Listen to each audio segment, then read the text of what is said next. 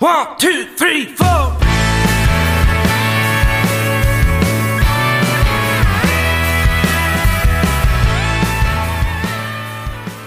Welcome back to Country and Cold Cans. As always, I'm Logan, sitting here with Andy and Kyle. Today it was the Daytona 500, and it's the 20th anniversary of when Dale Sr. Passed away on the track. So to open today's show, in honor of the Intimidator, we're going to have a 3-second moment of silence.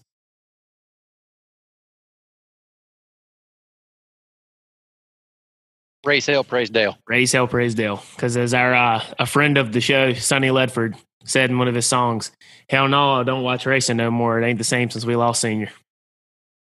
All right. Moving on into today is our special Valentine's Day episode of Country and Cold Cans. And we're going to open up with our thoughts on the holiday. I'll kick things out because I have a remarkably consistent opinion for the last 10 years on this ridiculous fake holiday. I think that it was a holiday created by collusion of 3 different industries: the chocolate industry, the greeting card industry, and the floral business.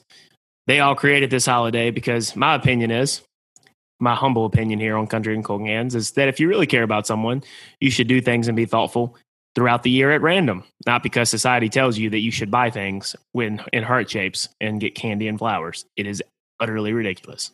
But that's just me. I know Kyle can't really say anything because he's engaged. Yeah, I got Bailey some flowers, you know. Did the old song and dance that you have to. Yeah, you know, for 5 years now, I'm not stupid enough to fall for that. We don't have to do Valentine's Day this year. I'm not falling for it. So what'd y'all do? Oh, well, she has to work all weekend, but still got flowers. I know the one time I don't, my ass is in hot water. So yeah. Andy, did you get anything for your truck? No, I'm going to do that tomorrow. What are you going to do? I'm going to get some new lights. Oh, okay. You're not going to grease up the exhaust pipe or anything? He's going to get some new headlights for his baby. Greasing an exhaust pipe creates fires. That's a bad idea. Andy said, I've been rolling down the highway, Jake breaking. Pretty much.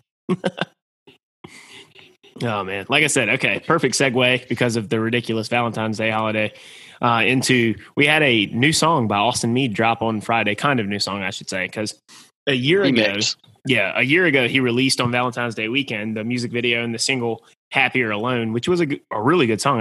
I really dug it back then. But then it was announced on Twitter, we saw some rumors that him and Koe had been collaborating. And what they did was they remixed Happier Alone and they added a new second verse with Koe singing on it, redid parts of the music video, had Koe in it, and dropped on Friday. And I tell you, man, I think it is an absolute banger of a song. It's really diving into that Texas rock kind of sound from this generation of Texas performers that we've talked about here ad nauseum on this show that I really dig it. The music video is hilarious too. Have you guys watched it? Yeah.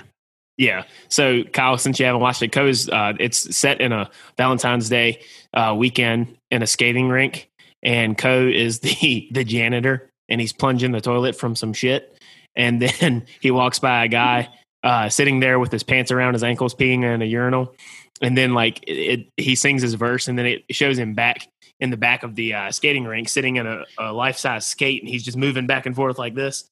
Austin Meade walks in as the boss and's like, "What are you doing? Why are you in a skate? And why is there shit in the toilet?" And then it's like he pulls his guitarist out of the way who was smelling a skate, and Koe goes, "Man, fuck those dudes." And then it goes getting to the chorus where he says, "I could be happier alone." Like, it's hilarious music video. Yeah, I'm watching it now. It is, to say the least, a sight for sore eyes. Yeah. Do you guys have any thoughts on this song? What do you think about the concept of them like changing the second verse and like remixing it? I don't know that I've seen anybody in like country or the Texas scene do that before. Haven't. I know that we all know that, not necessarily in the music specifically, but we all know that like Koe, and I don't want to speak for Austin Meade because I don't know this, but I know that Koe is like influenced a lot by like hip hop, which is more common in hip hop, doing remixes and adding people on. And I thought it was kind of a cool thing to see those guys collaborate like that, because I think Koe's second verse on this song was better than the second verse on the original, personally. Yeah, I do too. The second verse on the original was pretty short. Yeah, it was. Too, and it wasn't but like 4 lines, I think. I want to say something. It was very similar to the first verse too. I mean, it was a good verse. So I was like, I'm not dogging it. I just think they improved on it. And then it was smart for Austin Meade to bring in, Koe's hit it big right now, especially for a Texas artist. So it gets him some extra spins on Spotify and Apple Music, extra publicity, collaborating with Koe. But the second verse that they added, I think is really, really good because especially the part where he's just like, it's like Koe, the person that Koe's playing in the song is talking to his significant other. And he's like, talk about how she never asked why he always hated to fight and that he didn't know why she was always angry when she said everything was all right. And then the part that I really liked was he said, you can sit there and pretend that we work out in the end, but the truth is that me leaving is better than believing that I could ever love again. Because you see too many people in this situation in real life where two people are kind of like involved a little bit, but one person is really closed off because of a past experience or whatever. And then the other person is trying to make it work. But in reality, you're both spinning your wheels because one person is not, they're not really feeling it because they've been hurt. And then the other person's putting in effort, but they're spinning their wheels because it doesn't matter because it's not being received. And I think that verse really encapsulates that really well. And then it goes into the chorus, which is just an absolute banger. It's perfect for Valentine's Day. I love that they dropped it right on Valentine's Day weekend because it's the typical rock and roll kind of like fuck you kind of mindset.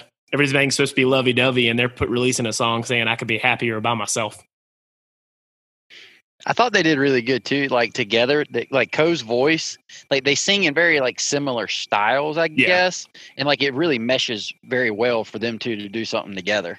Oh, 100%, especially on that song. Yeah, and I think that Austin Meade's last record, we covered a little bit on the website back when it released. Waves is what it was called. It was really good, but I think he's leaning a little bit more into that rock sound, like Koe has done, and you got like Geo and the Guns and people like that. So I'm excited. His new record drops February 21st, I believe. So I'm excited to hear his new stuff. So definitely be on the lookout for Austin Meade's new record. Yeah, you did a really good job breaking it down. I don't really have much more to say on it. It's when you first told me to listen to it, it's a lot more rock than I was expecting, which is a good thing. Yeah. I really like it. But I mean, I think Koe should even dive more into the rock sound, especially as we've talked about personally. The more and more I listen to Cold and Alone, the better and better it gets. Hell yeah, bro! So I mean, he can do country, but I think the more rock he does, the better he sounds. Yeah, and look, they're not pretending like it's country either because somebody tweeted. Yeah, somebody tweeted just yesterday.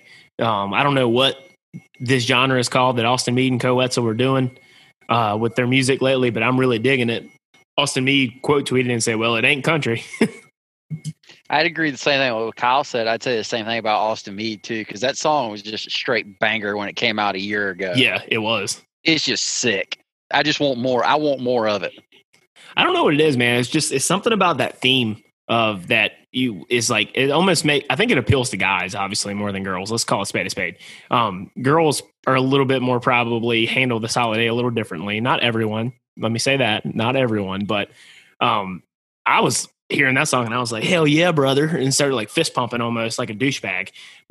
But it's like the chorus, like I could be happier alone. And that's all it says. But it's just like, hell yeah, man. I felt that. Yeah, man, it's a banger. I had it on repeat today, which is kind of funny, being Valentine's Day and all. But yeah, it's hilarious on Valentine's Day that an engaged guy is sitting there listening to Happier Alone. Yeah, but it is true. I mean, not that part. Excuse me. Let me reframe that. The song that I had on repeat is true. Yeah. Just in case by off chance Bailey listens to this, Bailey, he did not mean that he wants to be alone. He just meant that he was listening to the song. Yeah, she doesn't listen to us. Yeah, I know she didn't because Bailey. So like on my other podcast, Miserable and Reckless, check it out on Spotify and Apple Podcast and Amazon and all that. My older brother is one of my co-hosts, and he talks about how his wife Jenny does not listen to any episodes of Miserable and Reckless because Jenny says, I already hear y'all bitch and complain enough in real life. I don't need to listen to it for an hour on a podcast. Yeah, Bailey thinks it sounds like something we talk about wherever we hang out. She's like, it's probably the exact same thing, and I hear that enough. She's not really wrong. We just probably clean it up a little bit, and we don't use as many curse words. That's probably accurate. Yeah, that's absolutely accurate. Yeah. Bailey doesn't more organized. It's a little more organized. She doesn't get the jokes because we're just saying, I need my wiki. I'm a wiki. Man. I told you about Moonshiners, didn't I? Yeah. Oh yeah, phenomenal. Oh man, but yeah, this is a good song. Definitely go play it. Check out the music video if you haven't, because it's hilarious. I think they did a really good job, and I say good on you, Austin Meade. Good on you, Koe Wetzel, for dropping this on Valentine's Day weekend and giving a big middle finger to this ridiculous holiday and everybody that celebrates it. Ooh, spicy looking. Yeah, but all right. So next segue into our B block, if you will, on Country and Cold Cans. We're doing a little Koe Wetzel thing. I kind of want to get your guys. I got like 7 or 8 tweets that I found from Koe Wetzel, because anyone that doesn't follow Koe Wetzel on Twitter absolutely should, because he posts the most ridiculous, nonsensical things, and it is hilarious to read. I don't know what half of it means. I don't think sometimes he does, and sometimes he admits that. But I wanted to see if your guys' reaction to this. But today, Andy, this one you're going to laugh at, I think, because it reminded me of something I said to somebody at Sheetz back in college one time when those people were stoned out of their mind, and I just got to talking to them, and I started confusing them. Koe Wetzel tweeted this morning at 8:02 a.m. Valentine's Day is kind of like Halloween, but not really. It's exactly like something I said to those potheads that we ran into at Sheetz. They were so confused. It's exactly like ice cream, but not really. What was the first thing that they said? They were asking what it was. I don't remember. I want to say it was something stupid like a salad or something. I was like, it's just like ice cream, but not really. None of it made sense. No, it didn't. But they were so confused because they were stoned. You know what he reminds me of? It's like D-Berry when we get really plastered and I try to make an articulate point, and then about halfway through I'm like, this is making zero sense. I'm just wasted. I'm trying to articulate whatever we're talking about, and then I try to make this just off the wall analogy, and it's like, this isn't it. It's exactly like Michael Scott. Sometimes I start a sentence and I don't even know how it's going to end. I just hope I find my way through halfway through. Yeah, it's about like many of those nights back in college, Kyle, when I would visit in Greenville, we'd be sitting on the back porch waiting for the sun to come up with a case of beer. I bet there was some nonsense that was said. But it seemed like we were having a good conversation at the time. Oh yeah, it was probably just idiotic. Yeah. To the nth degree. Yeah, it was probably very idiotic. Kyle was a Democrat then. Is there something wrong with being a Democrat, Andy? Yeah, probably. I was just waiting for D-Ray to be like, all right, I'm cutting it. Oh, man. I don't like getting into politics on this show, but all right. Next Koe tweet. February the 3rd, 2021 at 1:01 a.m. We're noticing a trend here. A lot of times it's early in the morning. This one late at night, depending on your perspective. He said, update, absolutely nothing. I do wonder just how much has he had to drink by 1:01 in the morning? Look, I see the guy drinking wine and Jack Daniels. Even in the Happier Alone music video, he was drinking some Crown Royal Peach. Yeah. I mean, he just turned the bottle up. Yeah. I would have never picked him to drink that, but part of me thinks like, in not a bad way, he has like the frat guy persona where he'll just drink anything. Yeah. And he does. Yeah. I mean, for a while there, I would drink anything, but I'm an old man now. I can't do that. But I just think he is reverting back to the original Twitter where people didn't really know how to use it, and they just kind of said whatever popped in their head. Oh, yeah. I think so, too. And you know, a happy place. I'm absolutely here for it. It's hilarious. Yeah. A funny thing, too, somebody responded to that tweet. The very first tweet respondent was a guy named Billy Bob Chapin. Chapin, sorry if I mispronounced your name. He said, Koe, me and my roommates are drinking. Come over and drink with us. Oh, it'd have been badass if he was like if he actually showed up. Yeah, it would be all. Yeah, it would. All right, code tweet number 3 on January the 23rd, really early in the morning, late at night, depending on your perspective. He said, "Sleep ain't real. Wake up and find out." All right, that sounds like one of those memes where it's just like it's got the 3 guys on the couch where they're super stoned and it's like mind blown. Yeah. That's what that reminds me of. It definitly does. Yeah, I'm not sure if that makes sense or not. Well, it's funny you say that, Andy, and we didn't plan that, listeners, but it's funny you say that, Andy, because at 11:48 a.m., Koe Wetzel quote tweeted himself and said, "What the fuck does this mean?" It was on a bender. It's definitely what it seems like. So there was this Koe tweet number 4.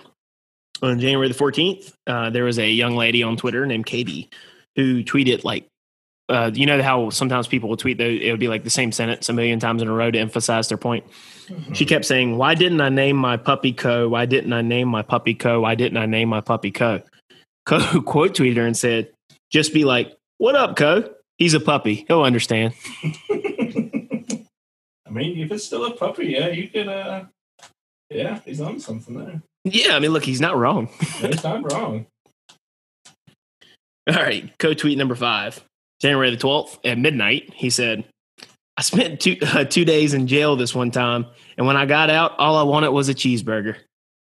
Ended up with a fillet of fish, and I'm still pissed about that fillet of fish."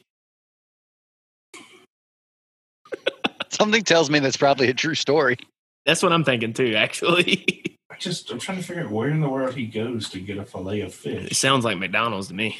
Oh, Mickey D's. Oof. Yeah.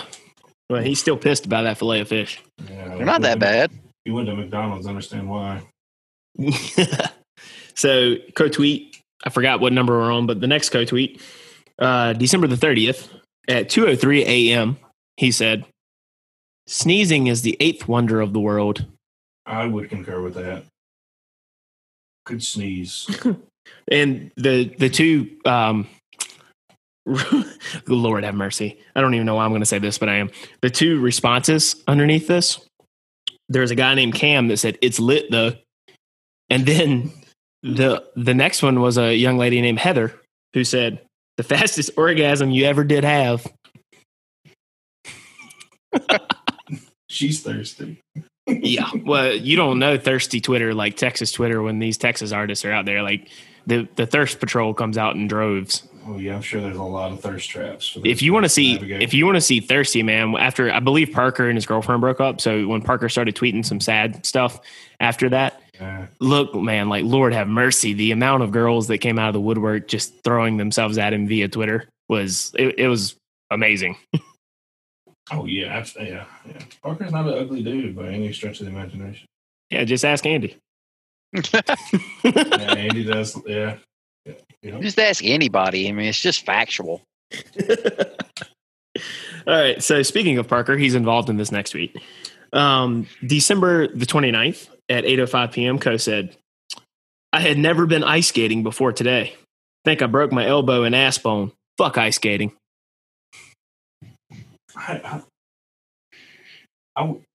That's worthy of YouTube, honestly, or like a GIF. What do you mean? Just to watch Koe ice skate. Oh, yeah.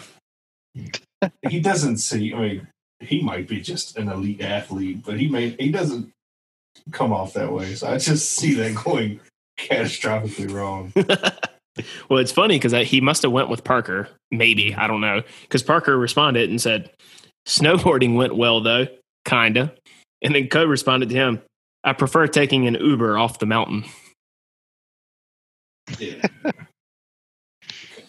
Kind of dips back into my original point. When was that one? That was December 29th. Of this last year? Yeah. All right. I was going to say that if it was a couple years ago, that could have been Steamboat. Could have been. Well, we've got 3 more left. And this one, Koe Wetzel said, "Haven't had a natty light since LJT, Larry Joe Taylor Fest. LJT 2012. Them hoes ain't terrible." He's not wrong. Nope. And then the first response was a guy named Copper Chief said, "Drink up, Playboy." Respectable, yes. Yeah. This one might be my favorite one that I've read.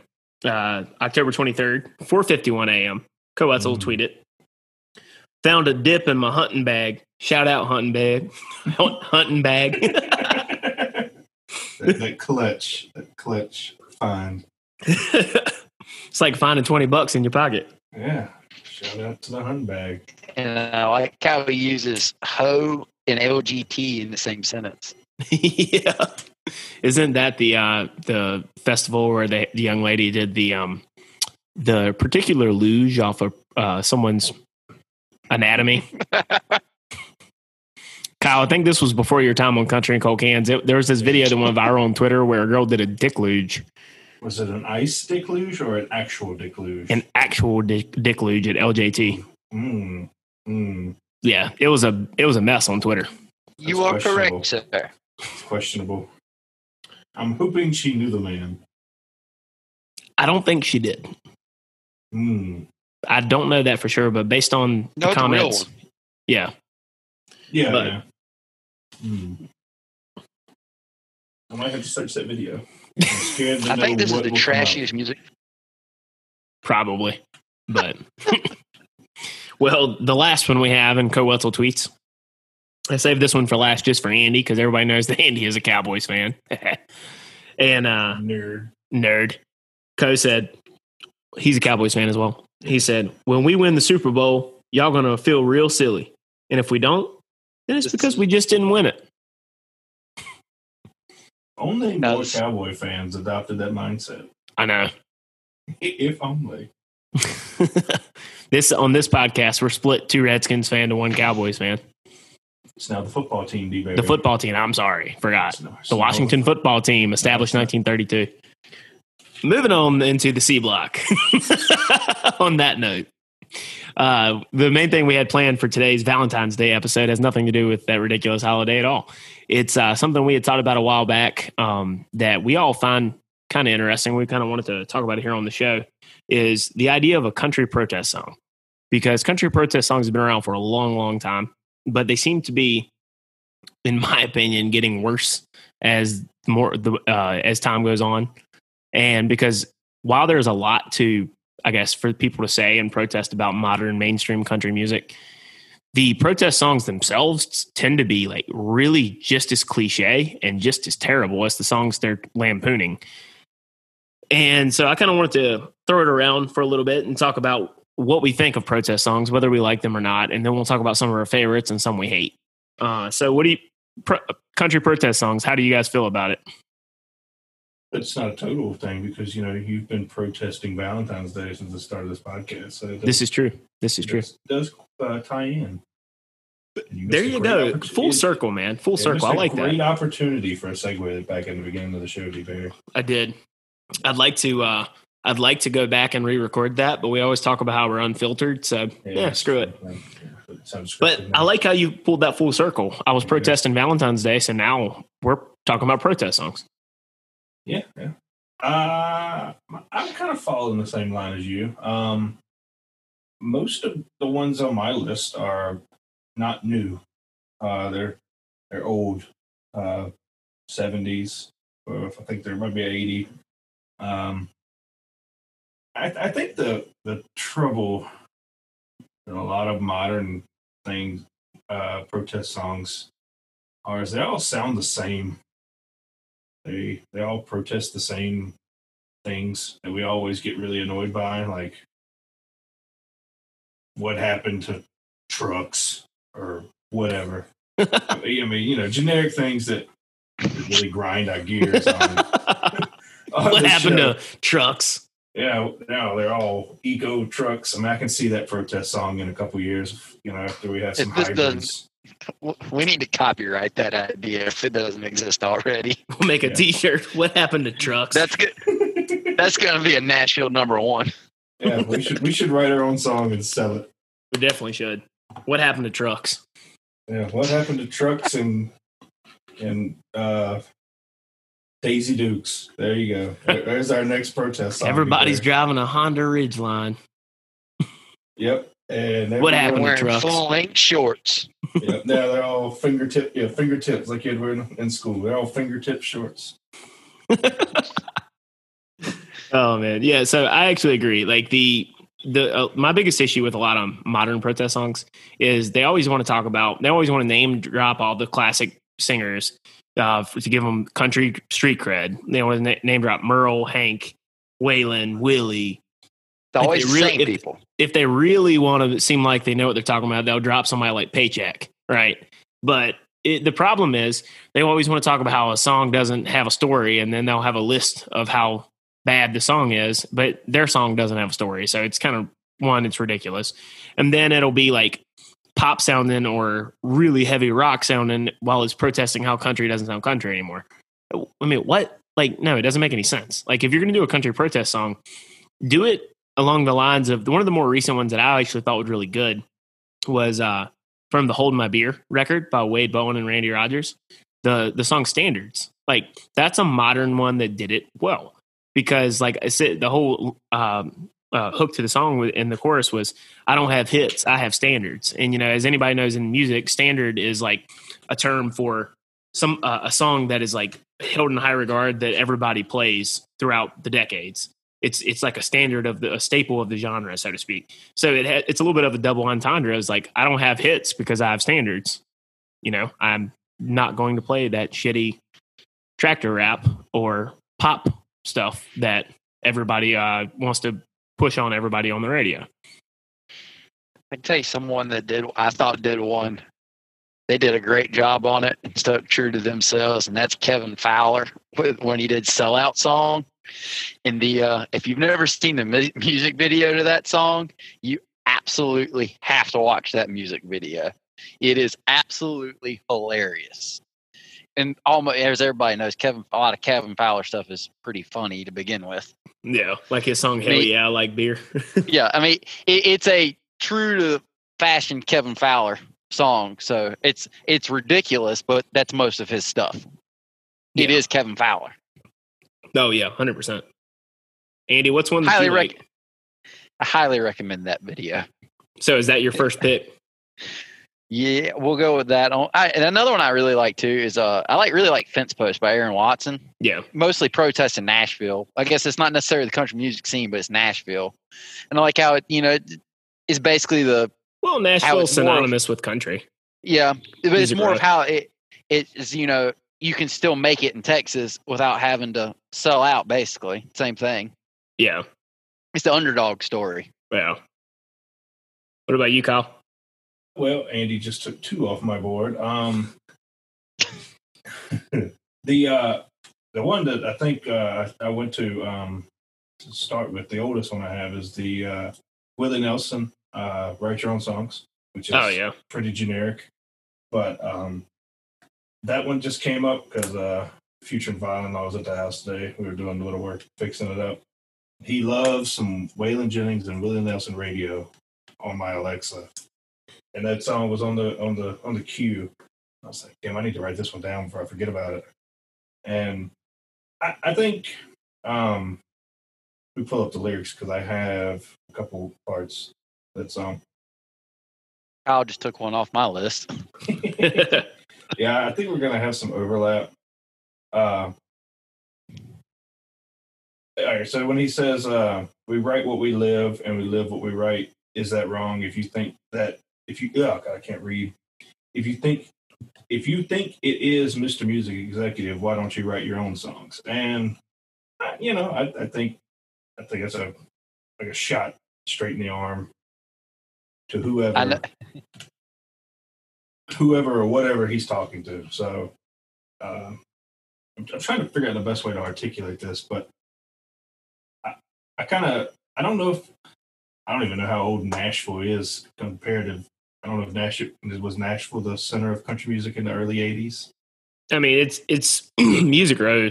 I mean, Music Row has always pretty much been the heart of commercial country, at least as far back as that decade. Yeah. Okay. So, that was just the first one on my my list. You know, and also he has a verse in there, "Mr. Purified Country," Yeah. which I thought was pretty funny listening to it. Because I actually had to listen to it a few times to actually understand what Willie says sometimes. It's a grower, not a shower. Yeah. Well, I mean, my main trouble with a lot of Willie songs is half times I don't even know what he's saying. Yeah. And then I didn't have to listen to it. I'm like, oh, okay, that's what he said. Okay. I wanted to know Logan's opinion on that song because he did that song with Waylon Jennings, a song called Write Your Own Songs. And a man named Waylon Jennings wrote, I think, a total of 26 songs in his whole career. Yeah. Waylon was never one that wrote a bunch. But he's doing a song called Write Your Own Song. Yeah. Yeah. I mean, he doesn't write most of his own songs. Yeah. It's funny. It's funny you bring that up, though, because one that I think I know Andy knows, Kyle, you probably have heard it, is a Waylon Jennings song called "Are You Sure Hank Done It This Way?" He did write that song. He did write that song. He did write that song. That's a good segue into that one. Like, I think that's a good example of a protest song because. And Logan took one off my list. Give me your talking points on it then. That was about my whole. I didn't have a whole lot of talking points on this because I know you know more of the history about this than I do, and I know that's where you're going to get. I know because you've told me about this before, and I was hoping you were going to have this on your list because I don't remember what you said before. Well, I mean, in short, Waylon wrote it. The story is in the song, so listen to the song. It's about when you get there, they try to tell you what to do, and he's sitting there saying, are you sure Hank done it this way?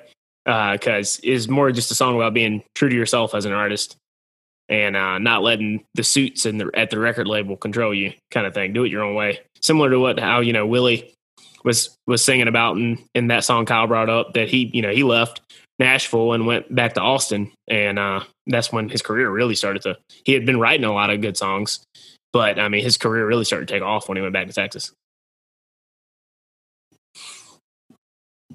Now I'm trying to think off the top of my head, isn't the song you were just referring to, You Sure Hank Would Have Done It That Way? Isn't there an Eric Church song that's also a spinoff of that? Like, yeah, so I'm sure Waylon would have done it that way. A lot of boot left to feel. That's it. Yep, I couldn't think of the name. Yeah, because that song very goes rocky. Yeah, it's song. very rock. That song, he goes, "Are you sure Waylon would have done it this way?" He goes, and then he said, "If he was here, he'd say, Hoss, neither did Hank." Yeah, that's right. Yeah, I think of that chorus. Yeah. Unrelated, but just popped in my head. Yeah, I mean it's a similar vein to what we're talking about here. The Eric Church did do that with a lot of boot left to fill because I want to say that came around the time that he got kicked off of Rascal Flatts tour for playing too long and too loud. Because when you're on those big tours, there's a time allotment where you're allowed to stand and how loud your music's allowed to be for the openers. And Eric Church didn't abide by the rules, got kicked out, and he got replaced by Taylor Swift, and Taylor Swift took off from there. So it's funny.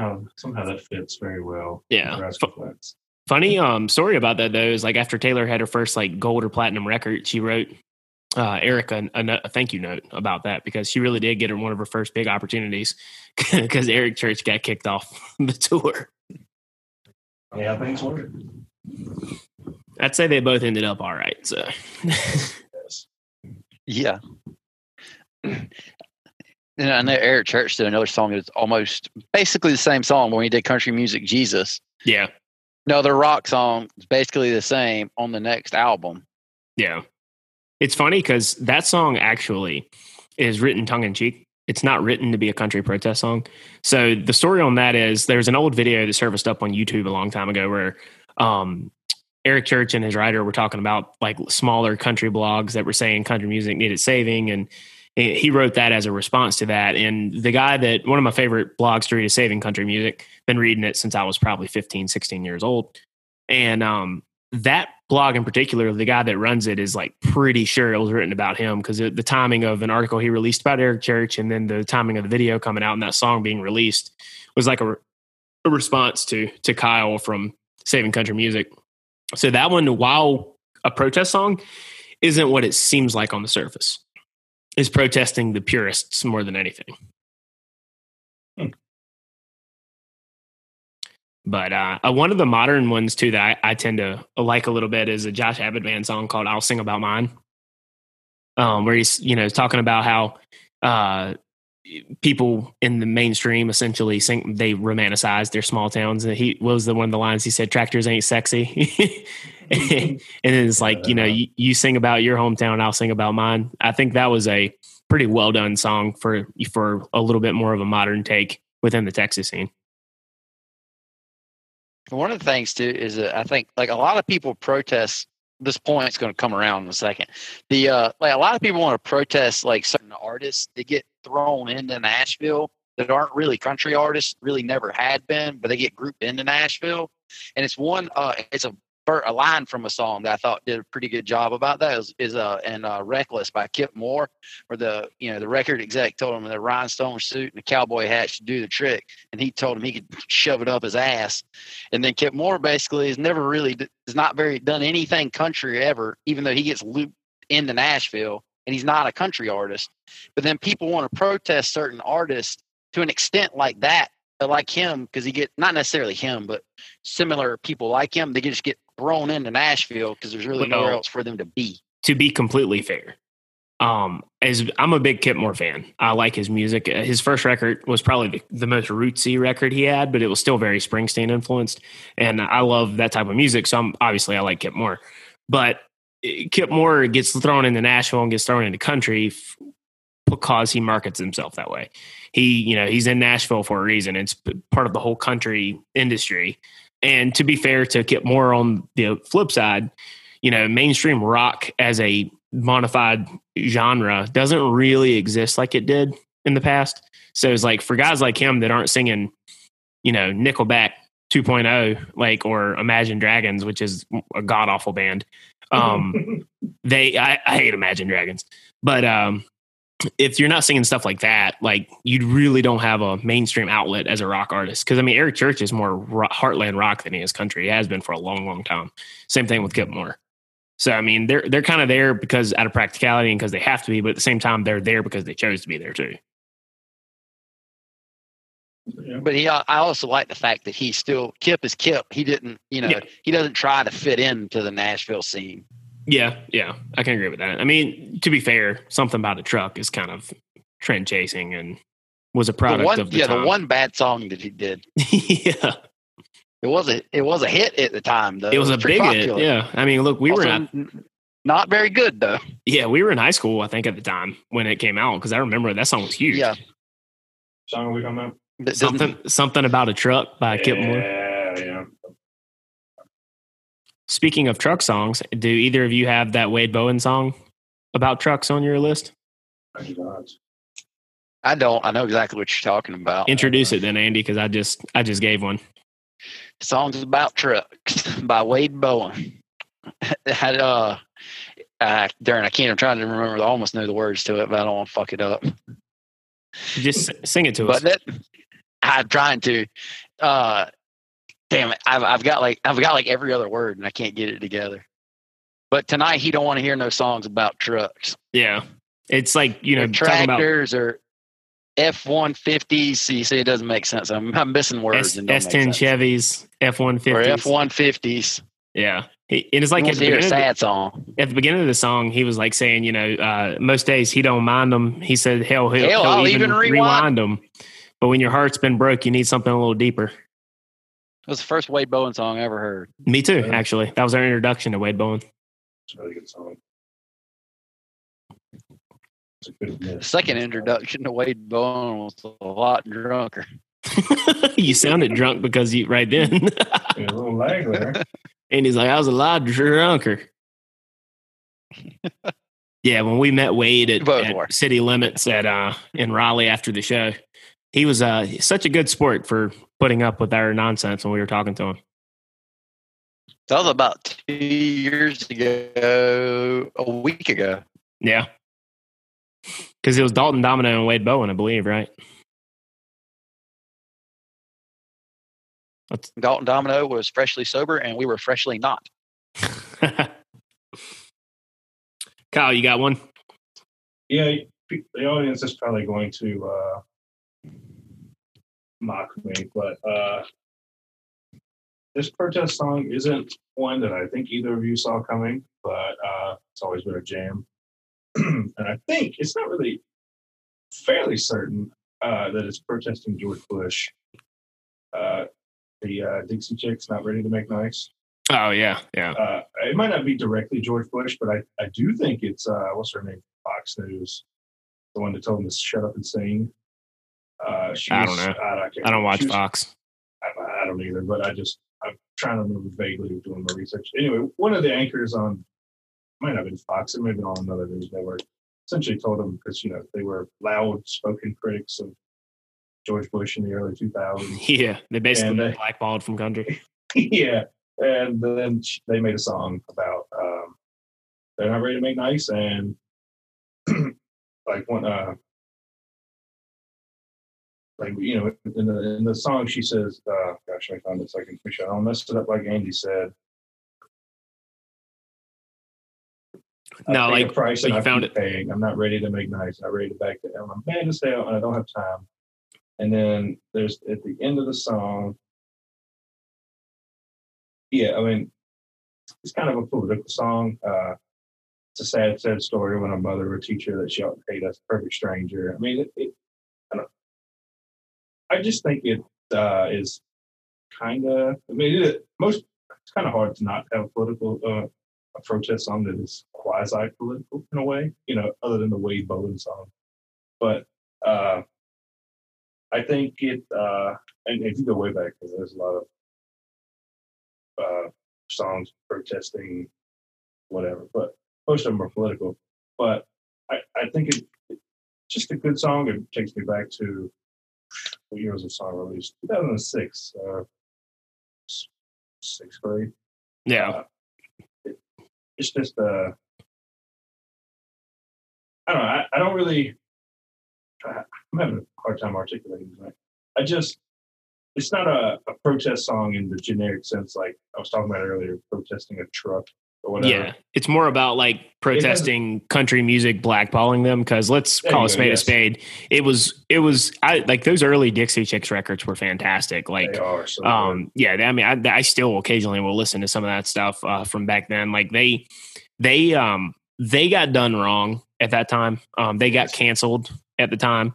I'm not a cancel culture guy. I think it's bullshit.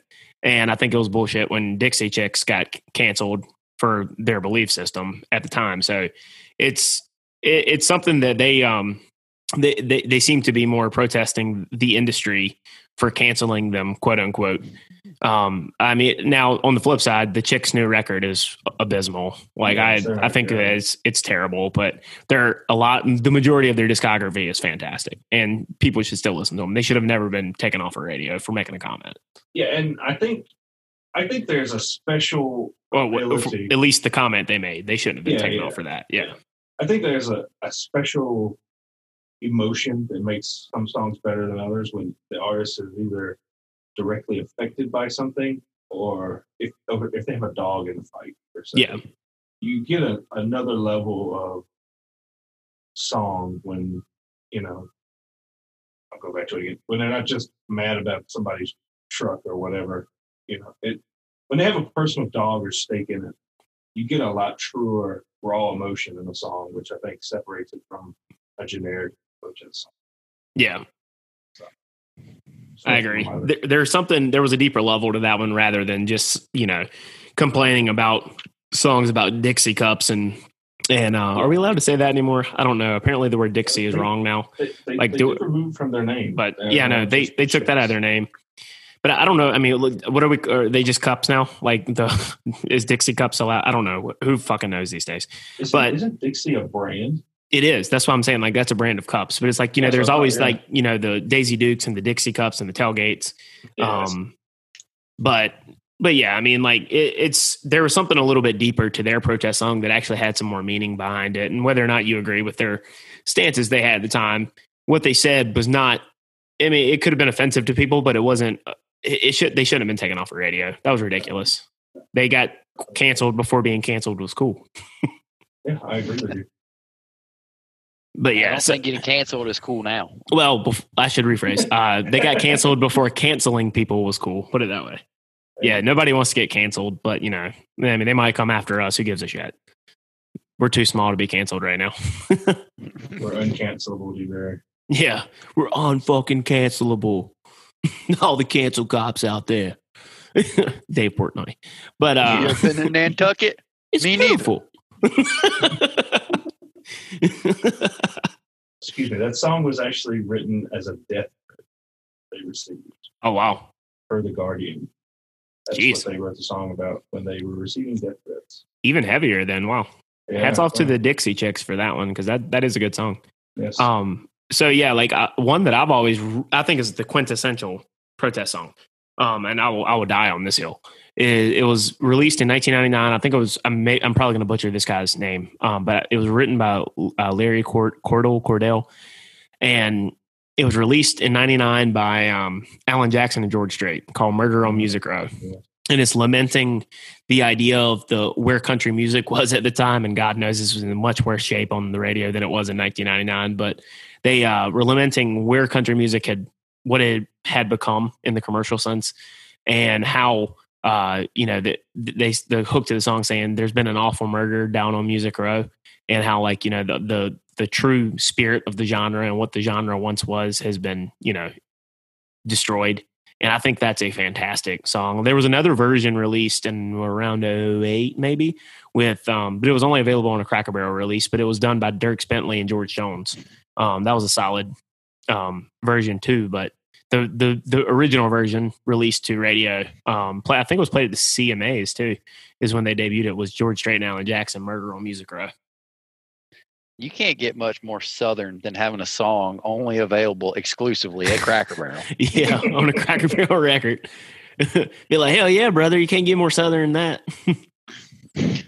As an aside, you made me think of this, Andy. Somebody tweeted the other day at BJ Barham and said, I dare you to find me a more Southern line than on when the dogwood, for the dogwood blooms, where he said, I got to get to getting for the getting's good, or while the getting's good. Like, that's such a Southern saying to say. Yeah, I haven't heard that in a while. No, Yeah. that's the most underrated song on their new record. All the attention got thrown to the more political stuff he did, which is, that's BJ. That's part of the package. When you subscribe to be an American Aquarium fan, that comes with it. If you don't like it, you don't like it. I mean, BJ doesn't give a shit. But all the attention got put on those because of the very divisive nature of people on the left and people on the right now politically.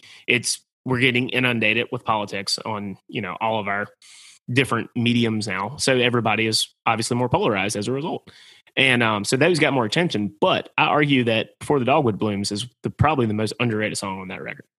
Starts With You is pretty underrated. The song is that's a good one too. Banger. It's a banger, yeah. As the kids say. That's a really good song for especially for BJ too, because it fits his previous songs, as it mentions in the song, sort of as well. Yeah, I agree. If that made sense. Andy, you got another one? Protest songs. Yeah, I got one that I think is pretty bad. It's Can I Get an Outlaw by Luke Combs. The writing for that song is not good. No. Not good. It sounds pretty good though. I kind of like the rock song version. Wait, are are you talking about the Luke Combs version or the Upchurch version? The Luke Combs version, which I believe is the original. Upchurch he's an idiot. Complete idiot. Yeah. Yeah. I don't know why Luke Combs ever collaborated with that guy. He's a goon. Yeah. He's popular on the internet. Well, that says a lot. But there's a lot, Andy. There's a lot of things popular on the internet that shouldn't be popular. Yeah, absolutely. And I'm glad you said that, because I was actually really, really scared you were going to take my last one. Because that was the last one I had. Me and you are such big Alan Jackson fans, and I was really hoping you were still my last one. My last one is 3 Minute Positive, Not Too Country by Alan Jackson. Oh, yeah. That's a fantastic pick. Yeah. It's probably my favorite one of the song one. I think the song's a little tongue-in-cheek. Actually, I'm fairly positive it is tongue-in-cheek. It kind of hits that, like, you're trying to make a really edgy point, but you don't want to offend anybody, so you're trying to toe the middle with that. Well, it's kind of sounding edgy. It's a 3-minute song about how much I love her and how wonderful we get along, but not really. Like there's one line. Yeah, here it is. It's a little bit edgy, but softer than spaghetti. Weak yet redundantly strong. It's a 3-minute positively not too country up tempo love song. I mean, it's funny. I mean, and I think it kind of pokes fun at mainly songs that don't really have a. They try to make a point, but they try to appease everyone. See, I don't even think they try to make a point. I think you're being nice. Let's just rip them a new asshole. They suck. Those songs suck. They're made basically in a lab for ear pleasing ear candy to get stuck in your head with the melody and the snap tracks and everything. It's bullshit. Anyways. Yeah, I mean, and it's becoming more and more apparent where like people are really I know maybe they're trying to do it for the better good. Maybe I don't know. But you get to the point now where like someone's always upset about something. Yeah. So there's no, I mean, you could say the sky is blue and there's some nut out there it'll offend. I mean, yeah. Whether or not they're genuine or not. I mean, yeah, there's a lot of faux outrage these days about anything. Like anybody that acts like they get pissed off about everything that goes on right now, and they seem so distraught. I call BS on that. I don't think everybody pissed off that you would say that. Yeah, exactly. That's a good example right there. Andy's pissed that I would say that a lot of people's outrage is fake. So I mean, the song. I mean, it even pokes fun still to this day, which I give it a lot of credit for being able to poke fun and in a lighthearted way that's fairly clever at the same time. So that's my final song. I don't know if either of you have any thoughts on it. No, I love that song, and I think one of the things I really like about it too is I think if you listen to it. I think they stop towards the end where they clock in a little short, and he's saying we gotta, extend it out, and they do like a little musical interlude, if I'm remembering correctly. I haven't listened to it in a long time, and just get it to 3 minutes because 3 minutes is the sweet spot. So it's a very fast paced song. Yeah, because it's got to be up tempo. Yeah, it does. It's a 3 minute, not too country up tempo love song. Yeah, that's a good pick. I was hoping I had that on my list, but I was going to wait to see if somebody else said it first because it's the one that people don't always think about. But that's a really good song. Yeah, one that I've always liked that I know you guys probably don't because we've had private conversations about how you guys are wrong about how you feel about this artist. But there's one that's our opinions are wrong, Andy. Yeah, I mean there are two types of people in this world: those that like George Jones and those that are wrong. But George Jones, his song "Who's Gonna Fill Their Shoes" is a fantastic song. So it's like it's just talking about when the legends are gone, who's going to take their place? Because at the time they might have had this feeling that the people underneath weren't going to be able to fill the shoes of all of the all-time greats that have played the Opry and what was it, the Wabash Cannonball or whatever it was called. So that's a good one too. Who's going to fill their shoes by George Jones. And I like George Jones. Yeah, for the record, me and Andy don't hate George Jones. We're not going to go down that road. Those are long, drunk conversations about that. Logan, do you think, because just doing math, I mean, most of the legends are now well into their 60s and 70s. Yeah, of the 90s era. The 90s, yeah. Do you think there's anyone currently that could carry that load? In the mainstream, when they get to that age, the only people... I'm saying, because Willie's close to 80. Yeah. Alan Jackson's got to be in his 70s. No, Alan Jackson's he's like closer to our parents' age than you think. He's like early six. I want to say he's early 60s. Oh, so he's younger than I was. Yeah, okay. George Strait is in his late 60s. I want to say. Okay, so I mean, if we're lucky, we have like 25. They've left us. So I was wondering if you. Just to put you on the spot. Yeah, so like, one that you think could carry that load of the mainstream people, right? Because that's generally who people are going to talk about. The ones who I think that can, that are going to be able to carry that. So you got to look at one. Did they have enough commercial success for people to remember them? Also, did they have enough good songs for people for it to continue on? And also, do they actually know the genre and the history of the genre for it to go on? I think of the newer guys, and some of these guys really aren't new anymore, but they're just younger than the guys in their 60s and 70s. I would say that Dierks Bentley is definitely one that will continue on that thing, because Dierks Bentley has does he release some not great songs at times, of course, but most people do. But Dierks Bentley has a back catalog that still holds up. First three records, go back and listen to them. I will die on the hill that Dierks Bentley's first three records are fantastic. But he also is a guy that that has a tremendous respect for the genre, tremendous understanding of the history of the genre.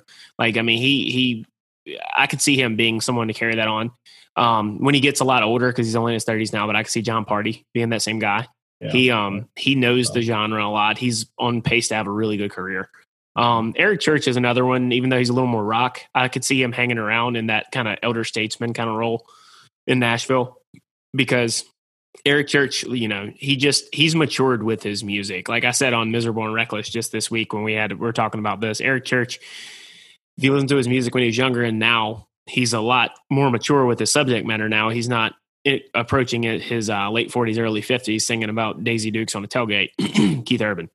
But I mean, those are three guys that really stick out. And then also I would say Miranda Lambert's another one from the female side of country music. She's definitely one that understands the history of the genre. She knows a lot of the old music. And she also has had a great career where she straddled the line between commercial and artist pretty well. A guy who I think actually has the ability to, and I'm probably might catch heat for saying this, but if you have a conversation with this guy, he's like a country encyclopedia when he's not being kind of an asshat on TV, is Blake Shelton. Blake Shelton knows country music. Blake Shelton knows the history. He knows the old songs.